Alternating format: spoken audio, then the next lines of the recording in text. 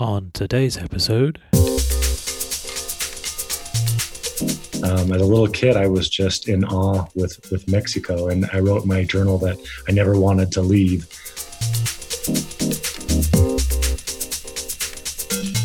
And I felt a little guilty that I'm enjoying the pandemic, but I've enjoyed being able to have really quality time with my son. It's weird living in a gigantic city and seeing so few people.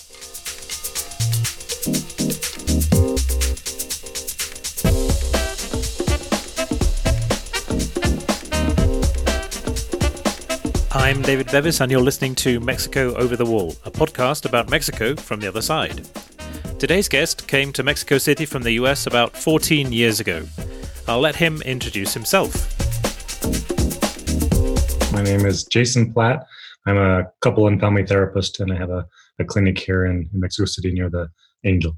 And how did you end up in Mexico? Now, I was thinking about that as a question. I think I could tell you a personal path or a work one. Maybe I'll do a little bit of both. One of the weird projects I did during the pandemic, during this quarantine, was to type up all my old journals. And I typed up one of my journals from when I was like 7 or 8 years old. And during that time, I came to Mexico City for the first time with my dad. They were in the process of adopting my sister.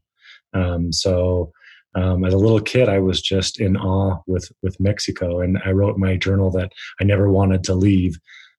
My dad tempted me with Disneyland, so we went back. But so I had that first taste then, and I was always kind of just looking for a way to reconnect. And my family was always really connected with the Latino community in the States, and we always had a student come and study and live with our family for a while. And I don't know, it was just really integrated with the Latino community. And then I found a job that would allow me to come here. It wasn't direct. I found a job that had at a university. It was Alliant International University. They've since closed down in Mexico, but they had a campus here, and I was hired to work in a campus in the United States, but I negotiated my contract that I could come bring students down and do a study abroad program during the summer. And then I did that. And then I was just really, really excited about that they had this campus here. So ultimately I was offered a position as a program director in their master's program here and training people to be therapists. What do you like about living in Mexico? I like so much about it. I think it was a really good fit for me. I'd moved around quite a bit. So I think I had sort of wanderlust. And then when I got to Mexico, things are always changing and there's always something new to find. So it sort of cured that for me. If I had to say one thing, I'd probably say I just like the creative energy of Mexico. It's kind of catchy. Did you have any problems adjusting to living here? Let me think about that. So I've been here since 2005. I think I'm bad at math, but I think that's about 14 years. And so when I first got here, maybe there was a few digestive adjustments, but other than that, I felt like it really fit nicely with my personality. I had moved from really feminist kind of a culture in New York to Oregon, and that was a real hippie culture, really anti-materialism culture. And then I took a job in Irvine, California, in Orange County, California. And for me, Orange County was a much bigger culture shock than Mexico. So leaving Orange County and coming here, it was kind of like, I felt at ease here. Okay. Did you speak Spanish when you came here? So I had a lot of exposure to it. I always tell people that even though I do therapy in Spanish, I see movies in Spanish, I communicate daily in Spanish. I always tell people that I practice Spanish because I've seen too many people who say they speak Spanish and then I listen to them and I think, well, kind of. And, I didn't really, really learn Spanish until I was an adult. So I think I always will have a very strong accent and I'll still make errors. So I practice Spanish. And I've been doing that since I've been here. What's it been like for the past few months over this pandemic? Well, it's a very interesting time. it's kind of just shifted. I've mostly been seeing couples and other patients online in Zoom. I had a few people that have requested seeing in person, but for the most part, I've been able to, except for emergency cases, to see people on Zoom. I think it's been really stimulating. I like, in some ways, for couples, it has sped up the process that they were already in. People's coping skills just kind of got more intensified, and so so there's been a lot of people who might be having some conflicts, but I also think that people have developed a greater level of intimacy. Like people who, like, for example, might have a tendency to disengage, haven't been able to disengage, and so I've seen some really positive things coming out of it in people's relationships. Personally, for me, I was scheduled to go teach a class. I was supposed to be teaching sex therapy in Shanghai, so I was supposed to be in China during this time, and then I was supposed to go to. I do study abroad programs. I was supposed to be running a program in Belize, and so I would have been gone a total of almost a month. And I had made those arrangements about a year ago, and I have a 1-year-old child. And so I thought, well, okay, in a year, probably I'll be ready for a break. And as the date was coming closer and closer, I was thinking, like, I do not want to go to these programs. I'm ready for, I'm really enjoying this time. So, I felt a little guilty that I'm enjoying the pandemic, but I've enjoyed being able to have really quality time with my son. What do you do in your free time? My free time? Well, I mean, during the pandemic or during normal life? I guess before and after. Sorry, I was going to say during the pandemic, I walk out there on my patio and look at my zucchinis. No, I did start doing that more since I've been here. I've been trying to find a way to use the outdoor space, the limited I have, a little bit more. And I have a hammock, and I read out there, or I try and see if I can make produce. So, but in my normal time, one of the things I love about Mexico is, like, you could have a scheduled time to go eat with someone. Now, in the States or in other places that I've lived, eating would be maybe an hour commitment, but here in Mexico, that's in the evening, and you don't know what time it will end. So I've grown to really like that, just the hanging out and socializing and talking, and the real social aspect of Mexico. Yeah, the sobremesa, I guess. Yeah. Okay. What's it like where you live?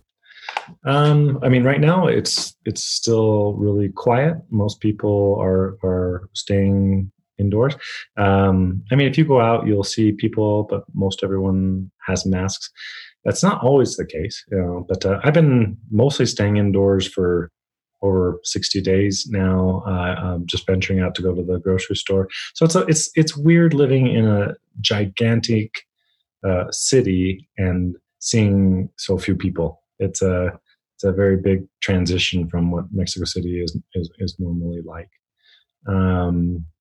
But I feel like Mexico City is the epitome of creativity. You can walk in any direction, you're going to see art, you're going to see something unusual, you're going to see something, people finding ways to get things done in unusual ways, which is always interesting. So I don't know. I'd say it's creativity and expression, no matter what direction you walk in. And what things have you found difficult about living in Mexico? Let's see. I mean, sometimes running a business, you have to negotiate things differently than you would negotiate them in the States. I mean, I work with a number of humanitarian aid workers or organizations, and so I'm keenly aware of that sometimes some very sad and awful things happen, and that there's a high degree of impunity. And so, in my work, sometimes I'm working with people who may not ever see justice. I mean, where my office is at, I can, on Mother's Day, the mothers of the students who disappeared come, and I can hear that, and it's kind of just a reminder of the reality of impunity within the country. So I'm aware of that. I was just thinking about like what have been my cultural adjustments. This is one of those ones that's just ridiculous, and I know it's me. I grew up in a small town where there's just not a high population density, and I think maybe that's part of the origin of this. But I'm a speed walker. I walk. I can I can walk. People have made fun of me. They've seen me in some open space and they wonder why I'm running, but I'm not running. It's just how I feel comfortable. And Mexico City, with its high population density, doesn't really allow for speed walking. And I don't know. I had to do a lot of self work with that because I was like, it's kind of how I historically relaxed, is just going walking, and now I can't do that. And sometimes it's the things that I also think are beautiful about Mexico. People will walk in groups of fours or in a family, arm in arm, and they're just enjoying their connection, and I'm running out in the street because I just want to get by. I after 14 years I should be over that, but every once in a while I'll go out early morning on a Sunday and I will just walk so fast. So I did read. I'm obsessive about it. So I read some research about this because I was just trying to inform myself. And out of, I think it was 32 different countries, Mexico does have the slowest walking speed. But I try to use it as a mirror to myself and where I can improve on my patience. Okay, what advice could you give to somebody who's thinking of coming to live in Mexico? I think check your expectations. Like someone once told me that was my psychologist friend, that Mexico City is sort of like a Rorschach. You're going to see in Mexico what you would see probably anywhere you go. And be flexible. If you have come here with really rigid ideas about how things should be, you'll probably be miserable. I wonder how type A people do in Mexico City, because there's plenty of invitations to be stressed. And then one of my favorite TED Talks was a talk called "The Danger of a Single Story." I think that everyone should listen to that and just realize that whatever story you might have about it, once you're here, it's only one of many possible stories that you could have it. And maybe if you're not feeling satisfied or happy, explore your story and see if you might be able to have a different story about it. Here's what he had to say about punctuality.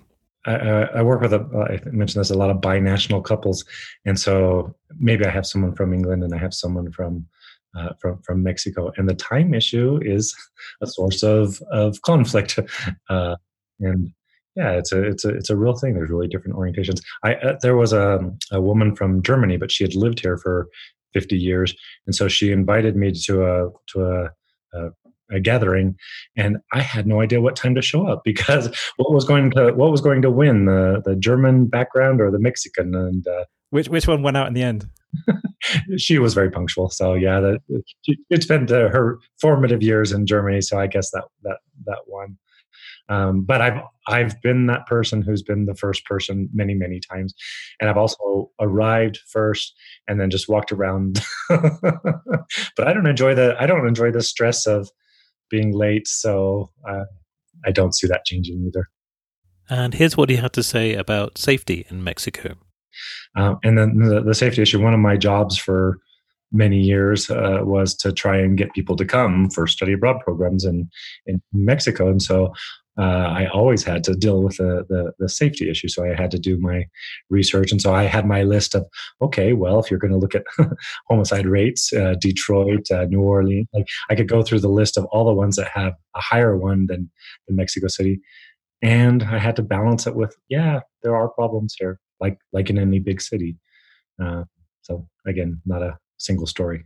I'm guessing that you had sort of a more comprehensive picture of what Mexico was like before you came here. Well, I mean, I had exposure growing up. Still, it's a different thing living here as opposed to short visits. But probably those early experiences. My family was like the UN.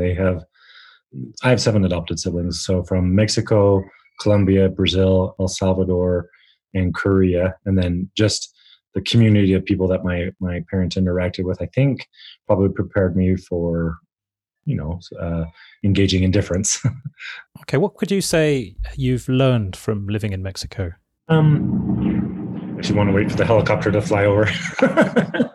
Well, maybe one of them is being adaptable. Like one of the feedback I got once from a study abroad student is when something goes wrong, Jason just doesn't seem to like the message was a criticism that I should fix that thing that isn't working.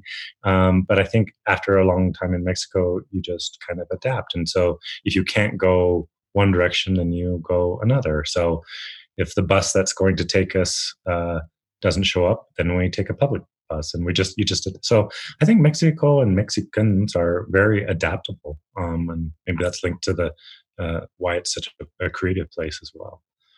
So I hope I've learned that. Oh, I could tell you a little story. When I first was coming down here, I was thinking about taking the offer to be the director here, and I went and met with a shaman I was saying, well, I don't know if this is a good idea or not for me, and it was just sort of like a side comment. It wasn't. He just said, the U.S. is kind of like the head, and Mexico's more like the heart. And my guess is you've spent enough time in the head, and that it might be good for you to spend some more time in the heart.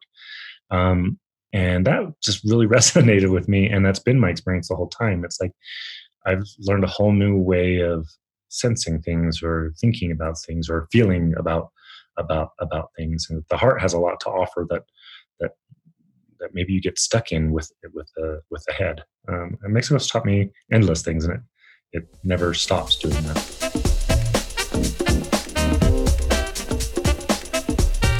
So, I was talking there to Jason Platt, who lives in Mexico City.